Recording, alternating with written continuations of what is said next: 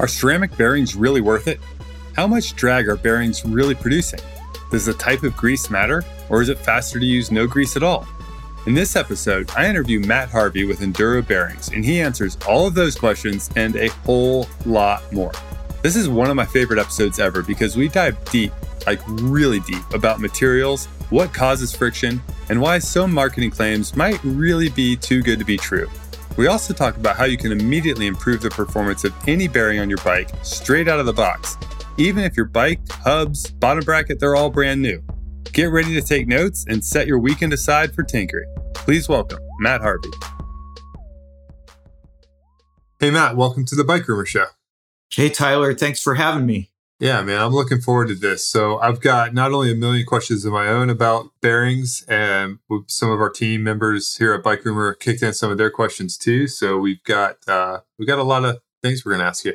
Let's start top level. So I think most people are familiar with what bearings do on the bicycle. We have them in our hubs, our bottom brackets, our pivot points, our headsets. But what is you guys have?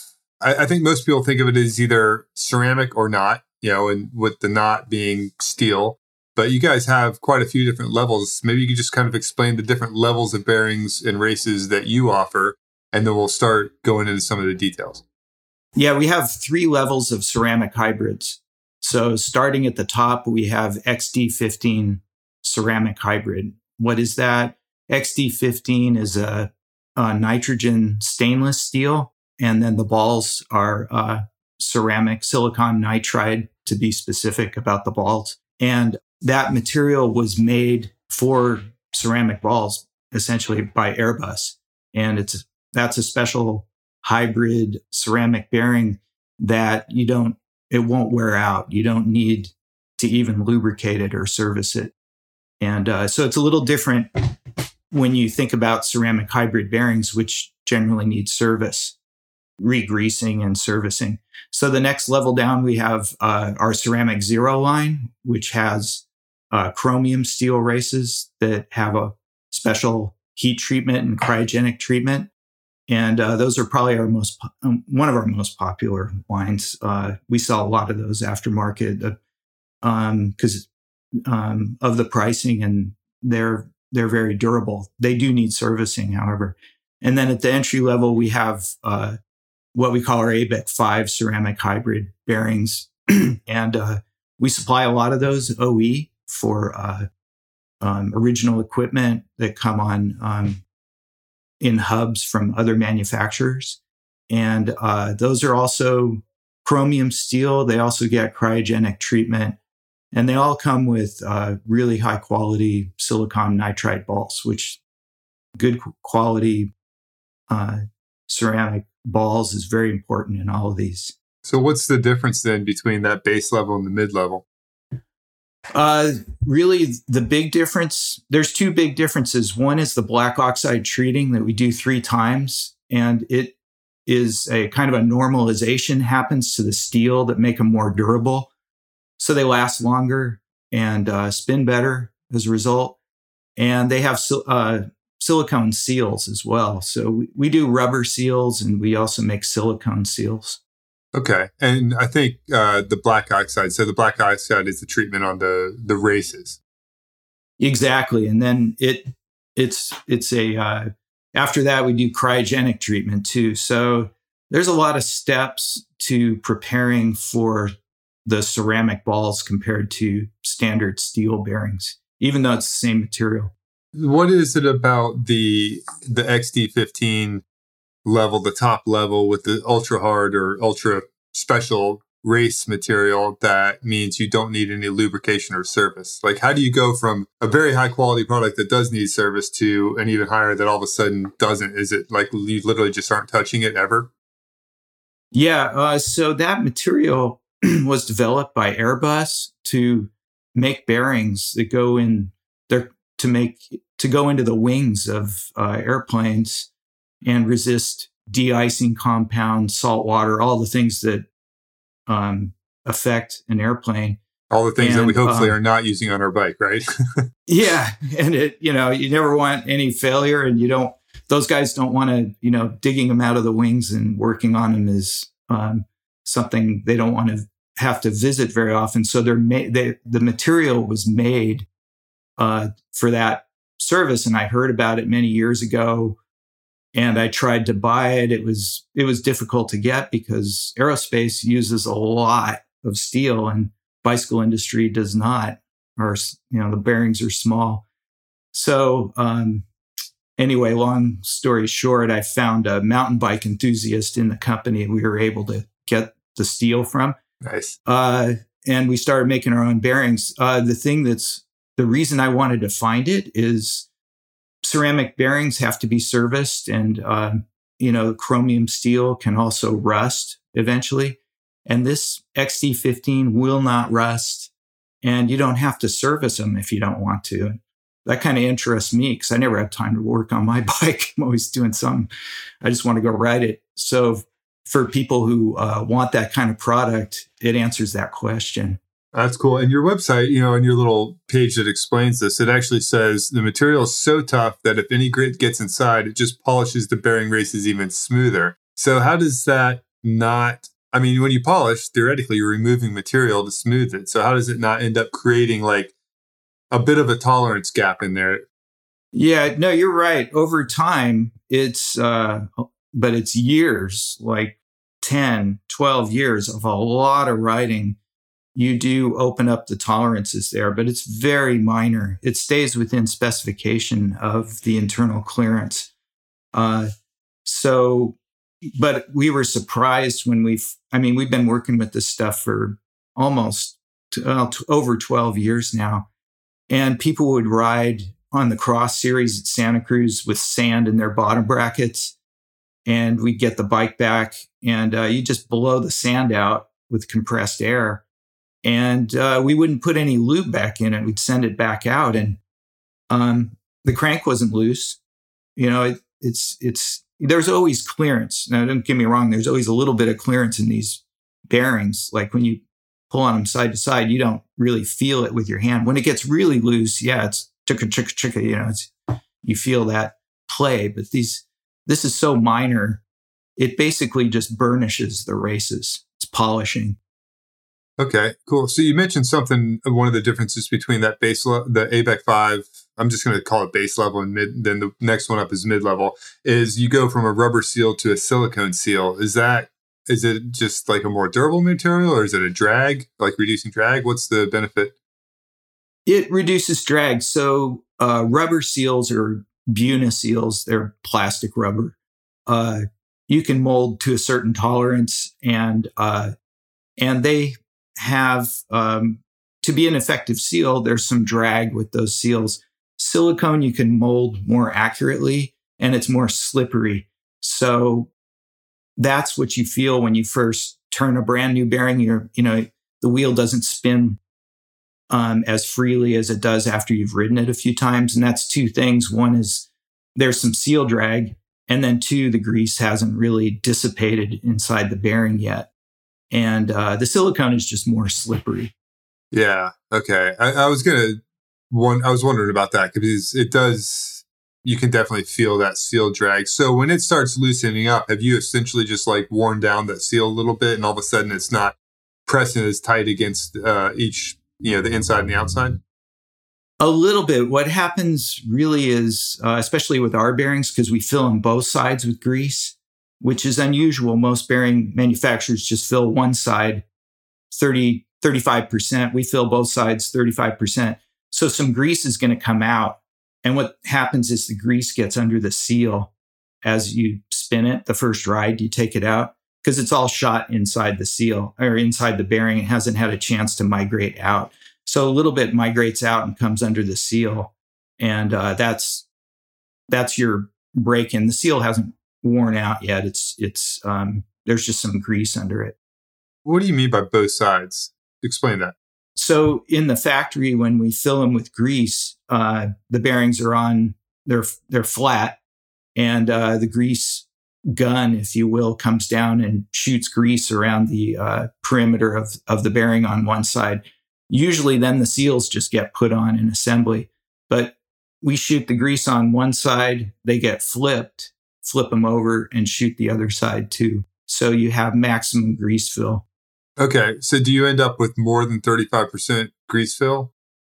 Yeah, we're more like 80% grease fill. Okay. That was actually one of the questions that Jesse May wanted me to ask you was, why not just pack these things full of grease? Do you need some air in there? Well, it's impossible to get 100%. You always have air, but you can get pretty close to 90. We do about 80 because, we do closer to 90 in max bearings for pivots because those are never spinning. Those are just rocking back and forth. So grease, you want the grease to come out a little bit after it's turned a little bit because it's spreading all around onto all the metal surfaces. So you don't have any steel on steel contact where it's dry. Because that's when friction and wear really begins. So, on wheel bearings and bottom bracket bearings, we shoot both sides. So when they start to spin, it covers everything. And it also makes a grease seal, if you will, in between the seal and the race. It's like it's another barrier that keeps dust out and, water contaminants from coming in.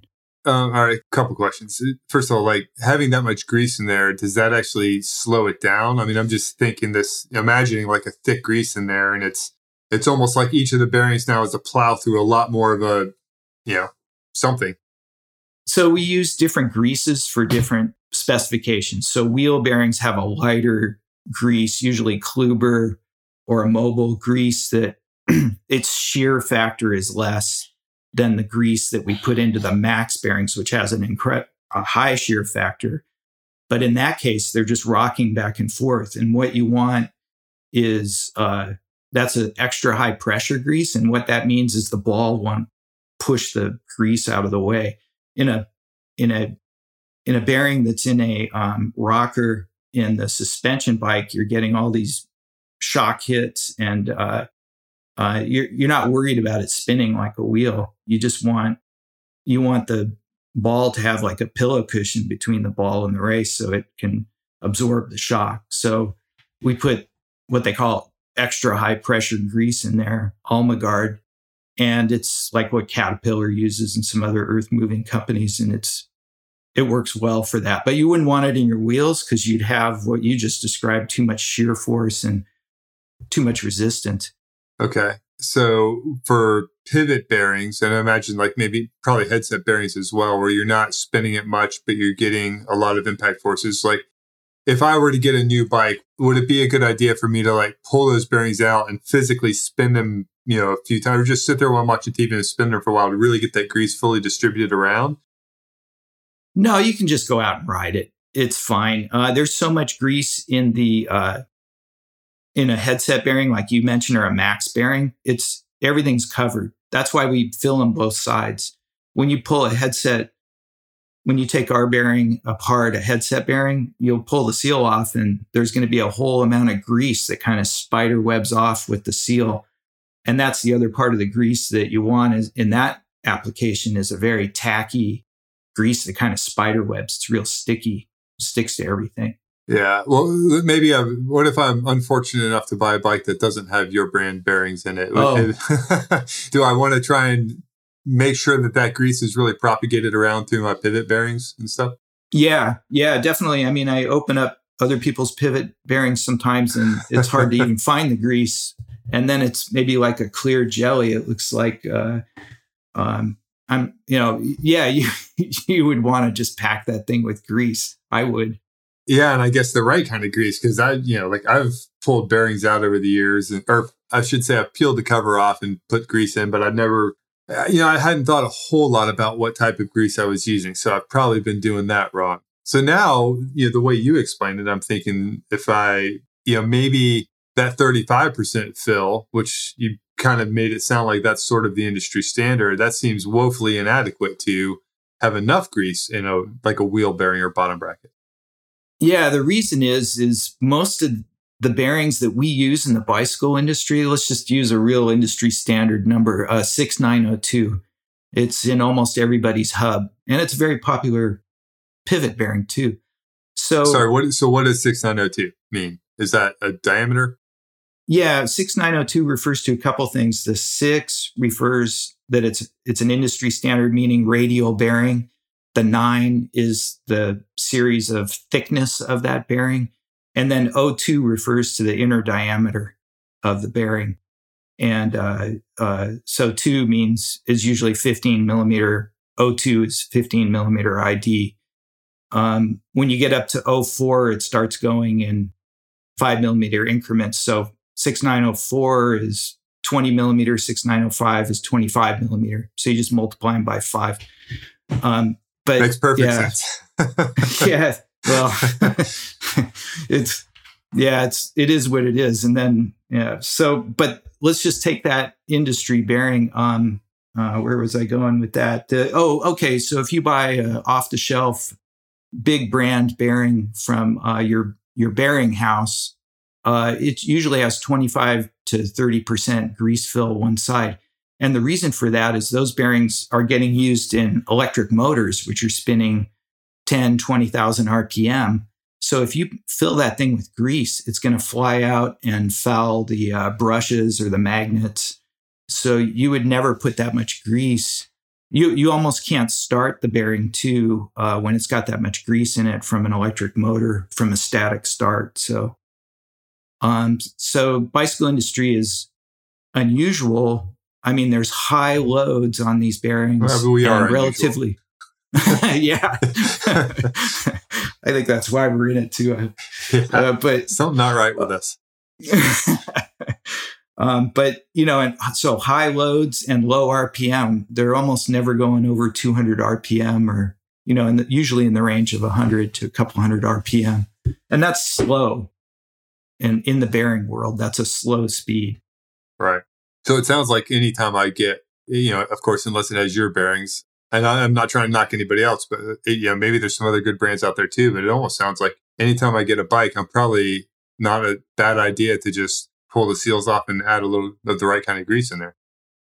Yeah, I think so. I mean, it usually on bikes you buy out of the box, I find there's not enough grease on any of the bearings. And that goes back. I mean, working in shops years ago, that was always the case. I mean, you wouldn't do it to every bike, but the thorough shops would crack open headsets and bottom brackets and check the grease. Yeah. Well, that's one of my questions then is like, what's the best way to do that? Because like I've used a little metal pick and pried the seal off and usually blasted it out or, just flushed it with degreaser, rinse it really well, let it dry. And then, when it's ready, I'll put fresh grease in, pop the seal back on. Is that just all that needs to be done? Or? Yeah, you've pretty much got it there. You have to, so what I recommend is the smallest little Swiss Army knife that has a nice little flat blade. Sometimes the picks you get from, the round shape of a pick can bend the seal. They're really small and thin, so you have to be careful, but you get it if you practice a little bit. But that small, flat, sharp blade from the little teeny, the keychain Swiss Army knife, that's the best tool for cartridge bearings. And pick the seal off carefully, both sides, flush it out as you recommend, let it dry out. You're not supposed to blow out bearings with compressed air officially, but I think we all do. That's one of those things. Why not? What's the problem with doing that? Oh, they think you're going to like wind it up with compressed air and spin it at some super RPM. For high-speed spindle bearings. I know. Me too. Because don't do that. Well, then I'm going to try it anyway. What's the harm though? Aren't bearings made to go fast? Yeah, the compressed air. I really can't recall what the reason is, but it can do some damage to certain types of very high precision bearings. And maybe I can't remember it, to tell you the truth, but it's in every, it's kind of funny. It's in every bearing manual you pick up. Do not use compressed air. But if you hold both races and it's not turning against itself. Maybe they're worried people just like blow the little balls out and they would just go flying everywhere and then you'd be SOL. It's possible if you got the retainer. I don't know.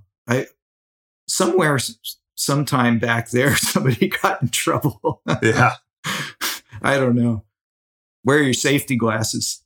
Yeah, definitely. All right. Good to know. So I'm curious just because there's probably plenty of good greases out there. Do you guys sell a series of greases for different applications as well, or do you just recommend some third-party brands? Well, both, but we do sell grease. We sell three types of grease. So general all-purpose grease, which is the blue mobile grease that we sell. And that's for wheel bearings. And you can use it in anything, actually. It is what it says, all-purpose. And then we do sell the Almagard red grease that we put in headset bearings and max type bearings. It's an extra high-pressure grease. And then we also sell Kluber grease.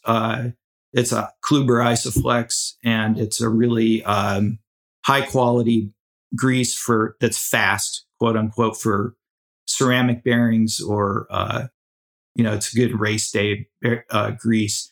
It's also very durable, very good against water washout. So it's kind of the best of all worlds. Okay. It's expensive, but it works really well. Cool. So I've heard, urban legend of pros who have their bike serviced every day or completely like they get whatever they need. So it's not a big deal for them to worry about longevity so much as it is ultimate performance. And then, right. Just running ceramic with absolutely no lube, which sounds like in the XD15 would be perfectly fine. But like, how much drag do you save if you run it dry? It's immeasurable, frankly. We don't have the equipment to measure it. We, meaning almost anybody. I mean, it's very theoretical because bearings don't use a lot of watts or soak a lot of watts, if you will. They're very efficient little machines. So you can take the seals off. The seal drag is probably more than the grease factor that you're mentioning there. And you could do that with XD15 bearings. You could take the seals off and just run sewing machine oil, whatever, people have used through the years on the track bikes. They took them apart and took the seals off, and you could hear the old days, the balls would click against each other, right? Because there was no retainer. So you'd hear the track bike click, click, click. That's the balls hitting each other going around. I don't think it adds up to much, but I think it's a lot of times psychological with, but yeah. You can do that with XD15 and it won't hurt the bearing. Let's put it that way. It's okay. Fine. So what about the retainers? And I guess we should kind of call it out for people who don't know what that is. And you tell me if I got it right. The retainer is the little part that sits in there that the balls are captured by. To me, that seems like a piece that would add a ton of drag. No, it reduces drag because the balls aren't rubbing against each other. And again, this is very small. We're talking about very small numbers here, but a retainer reduces the drag by separating the balls. Okay. In a standard manufactured ball bearing, not max type, you can only get a certain number of balls in there in assembly. And after you put those balls in, you've got a gap of maybe 25%, 30%. So the retainer separates the balls evenly around the circumference of the bearing. Okay. I feel like, and I could not for the life of me tell you where I've seen it. And maybe it's not even on a bike I've ridden, but like I've pulled apart like super cheap hubs and there's been no retainer and the balls are just like randomly laying in there. Is that common or does that mean something bad happened during assembly? It used to be more common. I see it less and less. Usually there's a retainer nowadays, but when bearings were first made, that's how they were all made. They were just put in there angular contact style usually. So that means like cup and cone, you have a gap in between the balls. It's filled with balls, but there's usually a gap of at least a half a ball or one ball. But there's nothing necessarily to maintain that gap as it turns, right? It changes. Yeah, it's random. It changes as it turns around.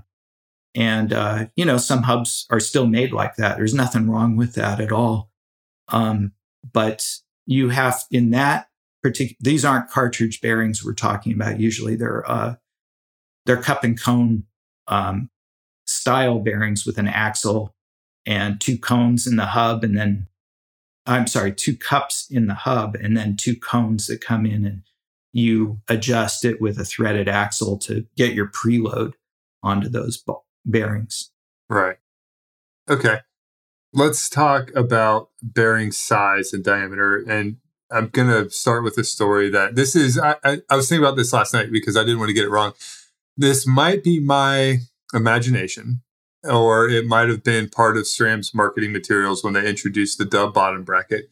But we went from having a 30 millimeter spindle to Dub being like, I think it's, like 28.99 or something. It's so infinitesimally small of a difference.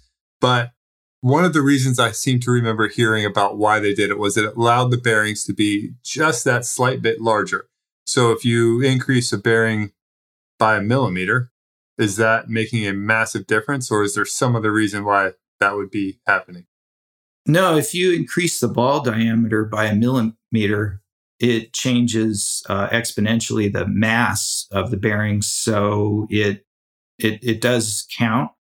I don't think the balls are as large as they could be with the SRAM BBs, but anyway, that's another story. But yeah, let's get back to your point, and it's true. The larger the ball, like let's say when you go from a 2 millimeter ball, I think the mass is 7 millimeters cubed, and when you go to a 3 millimeter ball, it goes to about almost 20 millimeters cubed. So that mass is important because it has to run over dirt. You're talking about ball contact area in the race. That goes way up exponentially too. So your point is correct. It goes way up, let's say, to where when you go to a 5 millimeter ball, which we have in our new Max hit line. So that standard ball in the industry is 2 and 2.5 millimeter. When you go to 5 millimeter, the mass is now 65 millimeters cubed. So that thing has a much larger contact area. It rolls with less resistance, and it has a larger ball area that's making contact with, so it wears longer. So even though with a smaller bearing you have more balls supporting, the larger balls you have fewer, but the contact area is still greater. Okay. Yeah, and I would think too, it's almost like going from the 26-inch wheels to a 29er. Like you roll slower theoretically, like the wheel can roll slower for the same given speed. And so, do you get any benefits with lower heat buildup when you're running larger balls too, or does heat even come into play with bicycle speeds?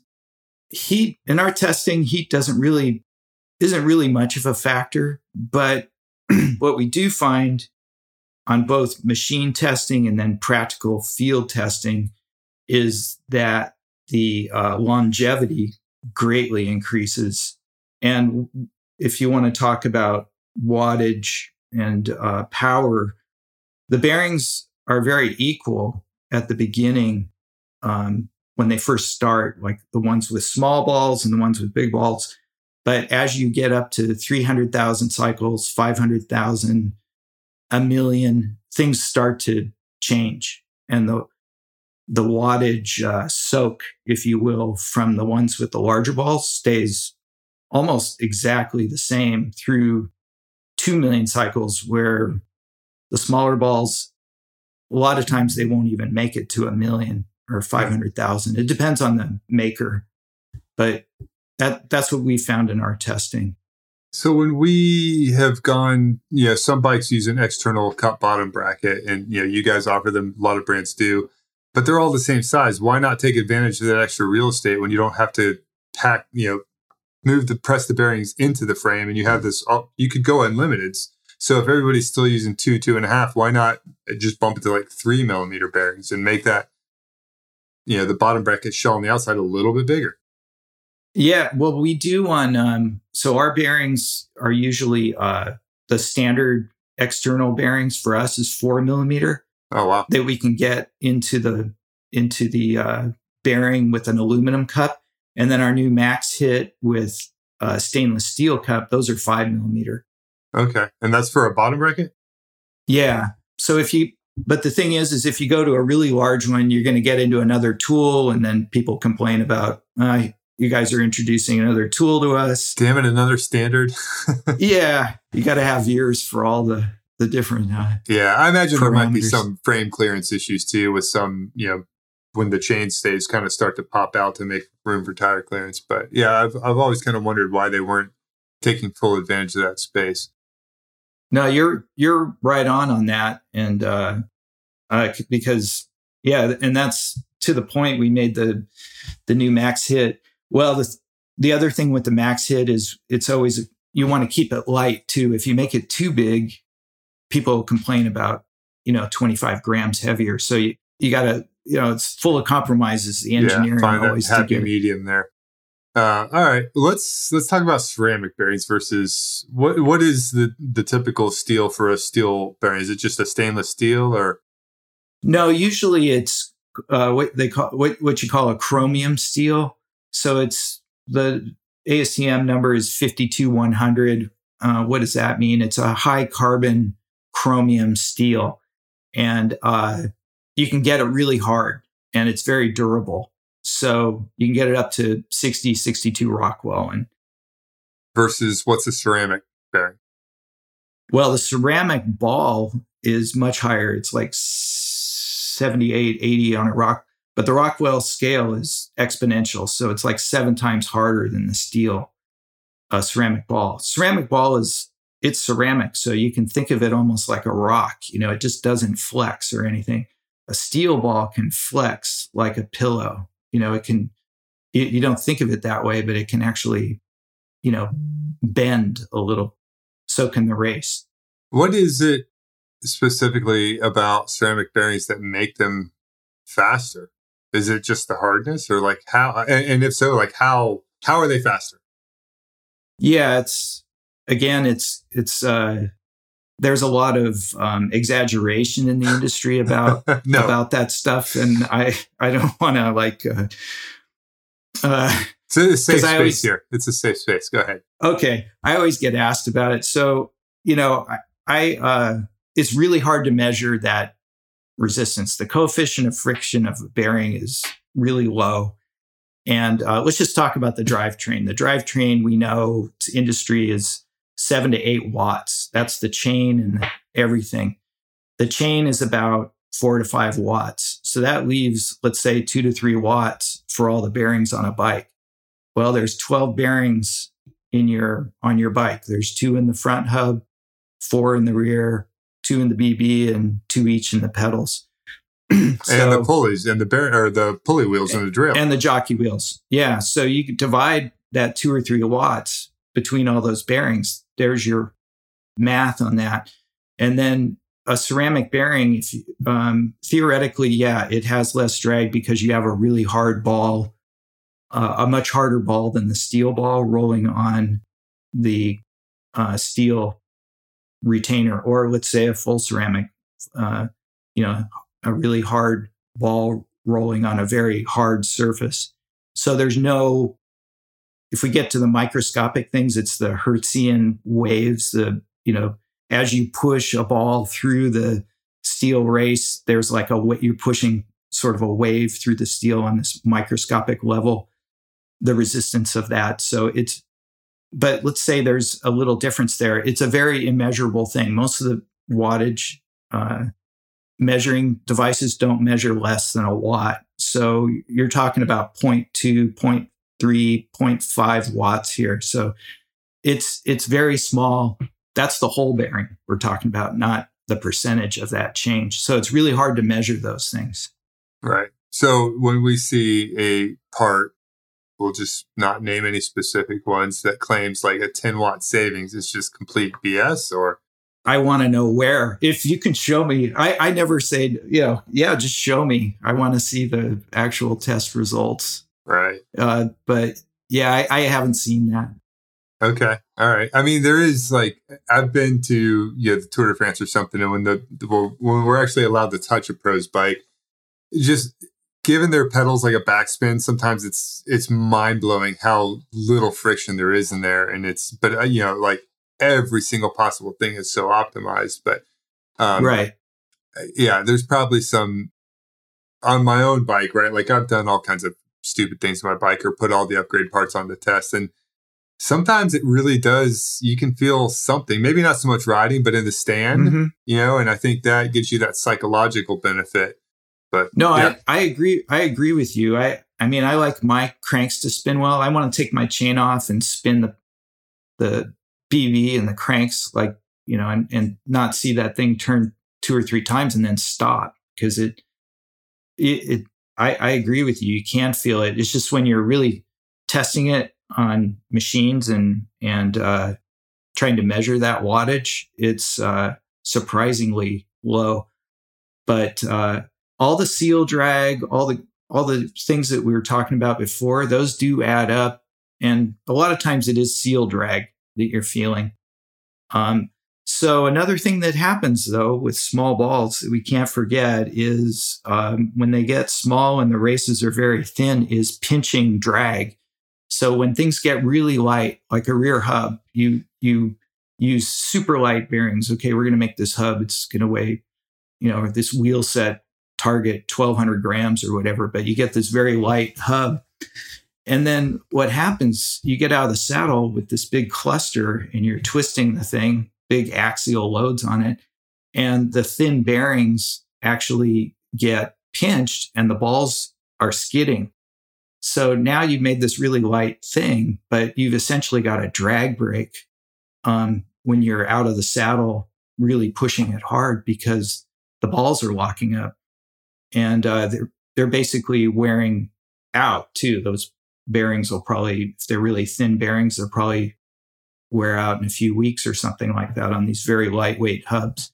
Same thing happens in a bottom bracket. Sometimes it can spin really well in your hand or, on the stand. But when you get a rider, especially a pro rider with, full output, 500 watts or something, that's a lot of pressure, and it's not even pressure on the bottom bracket or rear wheel. Interesting. Okay. So question for you, because I've had a few wheels in recently that I didn't really pay attention to this when they were brand new, but just after a few rides, I'll grab the axle and I'll spin the hub, and then I'll just feel like it's like either there's like it'll spin around and it's kind of this little like almost just like not an audible click, but like a tangible click, right? Or you feel like a little bit, or it feels like there's grit in there or something, and I'm just thinking like, man, these wheels are not that old. Like, how is that? Is it? I mean, do you think it just came from the factory with a little crud in there, or is that normal? So dirt, you can dirt moves around. So when you're spinning a bearing or an axle and you feel that, if it keeps changing, then yeah, it's probably dirt. The other thing it can be is nylon retainers grip the balls. And when the wheel is unloaded and you're just spinning it in your hand, the nylon retainer can hold the ball and skid it slightly. And that feels like dirt sometimes, but it may not be. It might be the ball momentarily skidding from the retainer gripping it. And the retainer is that like spacer thing in there that keeps the balls from touching each other. Right, the ball separator. So the steel ones usually have less drag, and that doesn't happen usually with a steel retainer.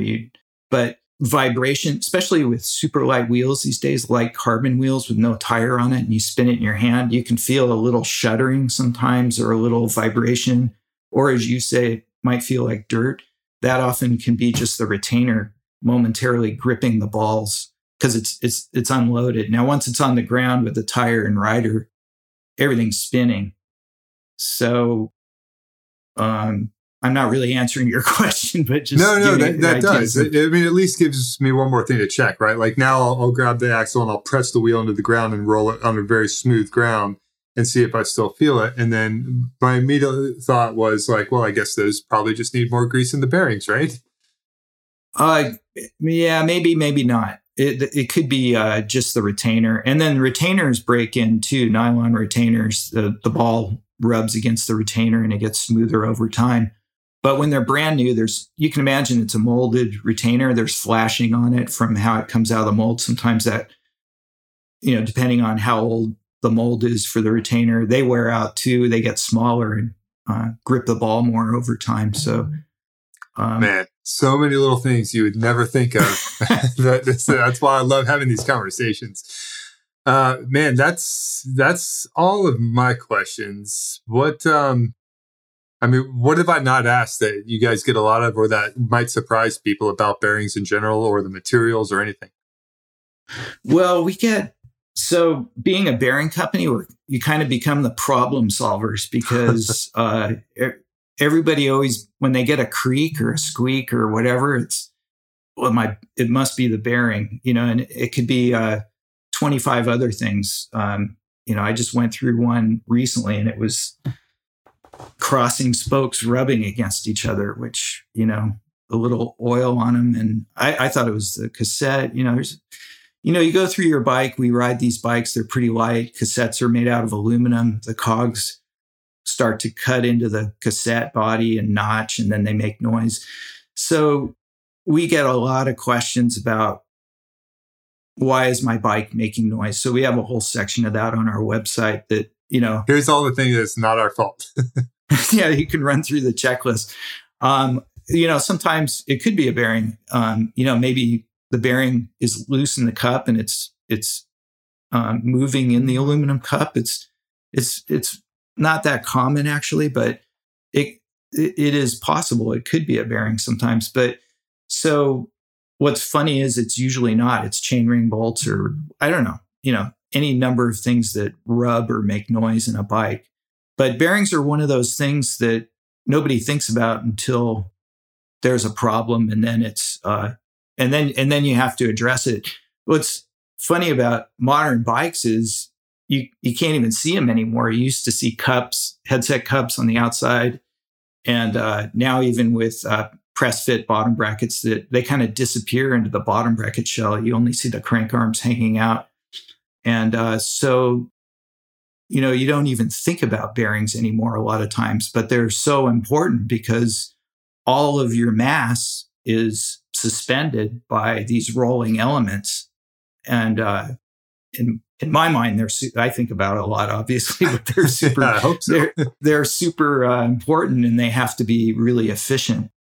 So, a lot of the things, so XD15 came out of calls from people saying, don't you guys sell something that I never have to look at again? Can I just ride my bike for 5 years and not bring it into the shop?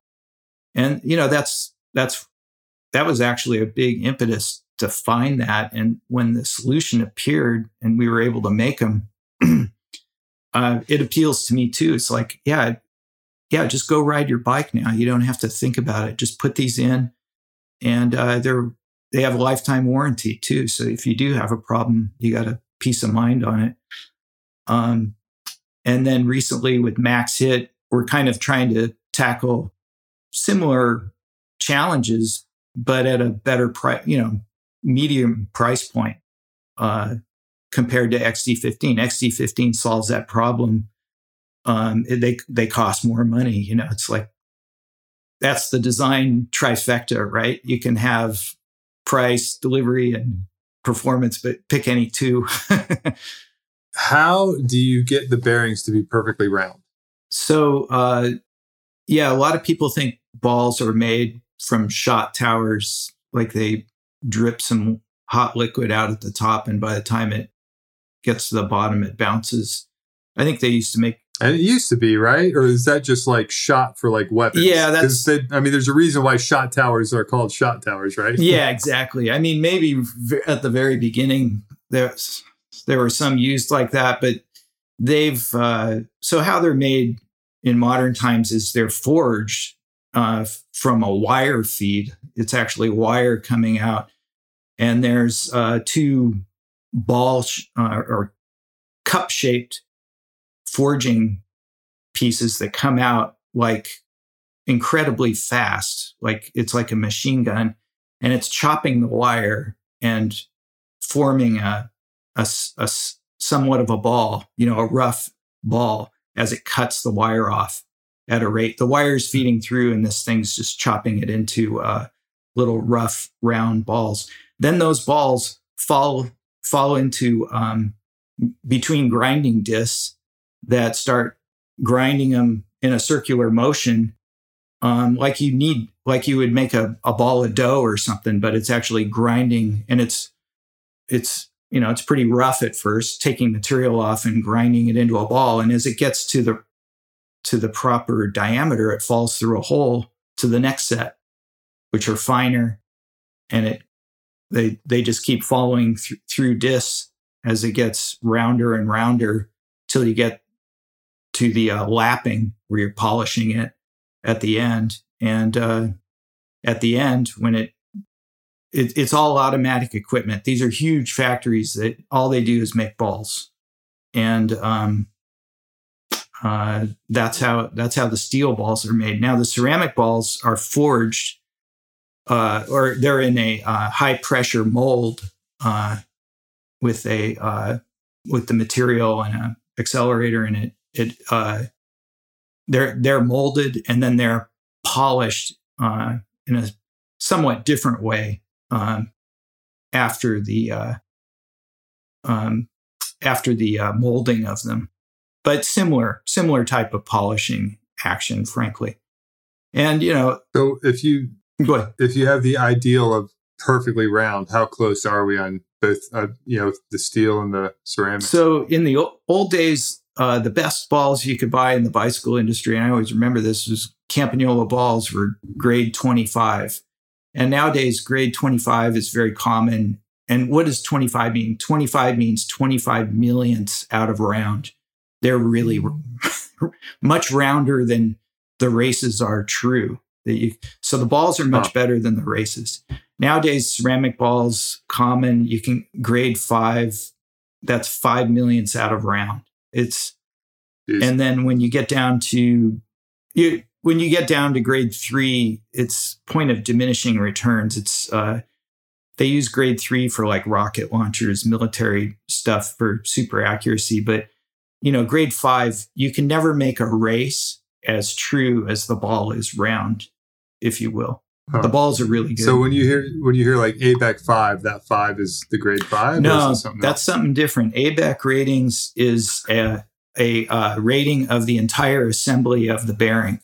So grade 5 refers to the ball, and ABEC 5. So there's ABEC 1, 3. It goes in odd numbers: 1, 3, 5, 7, 9.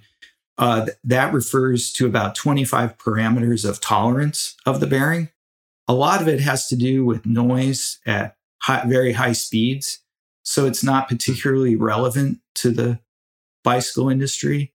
We go up to ABEC 5 because an ABEC 5 bearing is as accurate as any machined hub or part on the bicycle is made. If you go beyond that, if it's really an ABEC 7 bearing, you can't take advantage of those tolerances pushing it into a machined hub. It would have to be a ground piece of steel. So ABEC 7 and ABEC 9 bearings are usually spindle bearings, and those are used to make bearings or make parts. Those are the bearings that go into, very precise grinding equipment, machining equipment, and extremely, extremely close tolerances, but you can't make use of them in a bicycle component. Cool. I did actually think of one more question while we were talking. What about like side loading on a sealed cartridge bearing? Because I know with, like putting a crankset in sometimes to get rid of enough play, I'm really wrenching it down. And I guess then it comes, for that in particular, like it's a matter of getting the spacers between the bottom bracket and the frame and the spindle and all that junk just right, which is a whole nother fun thing sometimes. But at some point, to get the play out, it's got to be pretty snug. But then do you run the risk of any of these things, or even just like clamping the through axle lever, or, for people who are still running QR, like clamping that quick release too hard? Can you put too much side load on a sealed cartridge bearing? Yes. In answer to your question, so all of our bottom brackets that we sell, we use angular contact cartridge bearings on them. So they're meant to be preloaded. And then the ball, when you do preload it, and you don't need a lot, these are 15 degree, they're kind of what you would call shallow angular contact. So they're mostly still radial bearings, but they're made to be side loaded, as you say. So the ball ends up riding in the proper part of the race rather than a radial bearing. If you shove it over to the side, the ball is not in the area of the race where it's supposed to be all the time. And a radial bearing, there's internal clearance and the ball kind of goes back and forth, if you will, along the raceway, like a bowling ball in a gutter. It's kind of going back and forth. So, in our bottom brackets, we use angular contact bearings so that all the balls are engaged as well all the time. Radial bearing, as they spin around, the balls on the top are floating and the balls on the bottom are under pressure. In that case, like 40% of them are coming under pressure, the bottom one being under the most pressure. So that's just the nature of radial bearings and how they work. And pretty much all of our wheel bearings these days are like that. They're radial bearings, and some hubs have a preload system where you're preloading two of the bearings against each other in them. Most of them are radial bearings set up with spacers. And to your question about through axles and quick releases, most hubs these days, they have a separator in between the inner races on the hub, so that no matter how tight you tighten it, you're pushing on the inner race together. So you're not going to push them together, if you will, and overload them. Because through axles, with a threaded through axle, you can get so much pressure from that. You can really close it down easily if you over tighten it. Okay. All right. So for a bottom bracket, it sounds like the ideal is an angular contact bearing. So like if I find a bottom bracket that has radial bearings or like standard cartridge bearings, maybe not a good idea? Or I mean, they're not really made for it, although we see all bottom brackets have preload systems on it. Shimano has the center ring in the center of the crank, and SRAM has the ring on that it's finger tight. So you're only exerting about probably 10 pounds of preload with that finger ring. But then people, they want to put more preload. There's aluminum rings that you can exert more preload. So the bearings, if you're doing that to two bearings against each other, you should have angular contact bearings. Okay, cool. Or just get your spacers right, at least, so that you're not putting undue pressure on them. Yeah. That's almost like it should be easy, I think, in this day and age. But man, it's almost like its own little voodoo to figure that out, even if you're following instructions. There, you just revealed what the other 80% of the phone calls are. Man. Well, thanks so much for your time, man. I really appreciate it. I learned a lot, and we're gonna put some links to your website, some of your products that we talked about in the show notes for this one, if people want to check those out. And I'll find the resources on your website and link to those as well. And I'd say if anybody has questions that weren't asked or answered, leave them in the comments, and maybe we could do a part 2 if we need to. Sure. My pleasure. Thanks a lot. Yeah, thank you. If you like this episode and have a product or tech you're curious about, head over to bikerumor.com/podcast and fill in the form to submit your idea. You'll also find links and photos for this episode there, plus a link to this and every other episode we've ever recorded. If you really like this and want more, hit subscribe on your favorite podcast player and leave us a rating and review. That's the grease that keeps our wheels spinning over here in podcast land, and it helps us keep getting amazing guests for you. You can find us on social. We're at Bike Rumor on all the things. And if you like random entrepreneurship, NFT, Web3, cycling stuff, you'll find me at Tyler Benedict on all the social channels. Thanks for listening. Until next time, keep the rubber side down.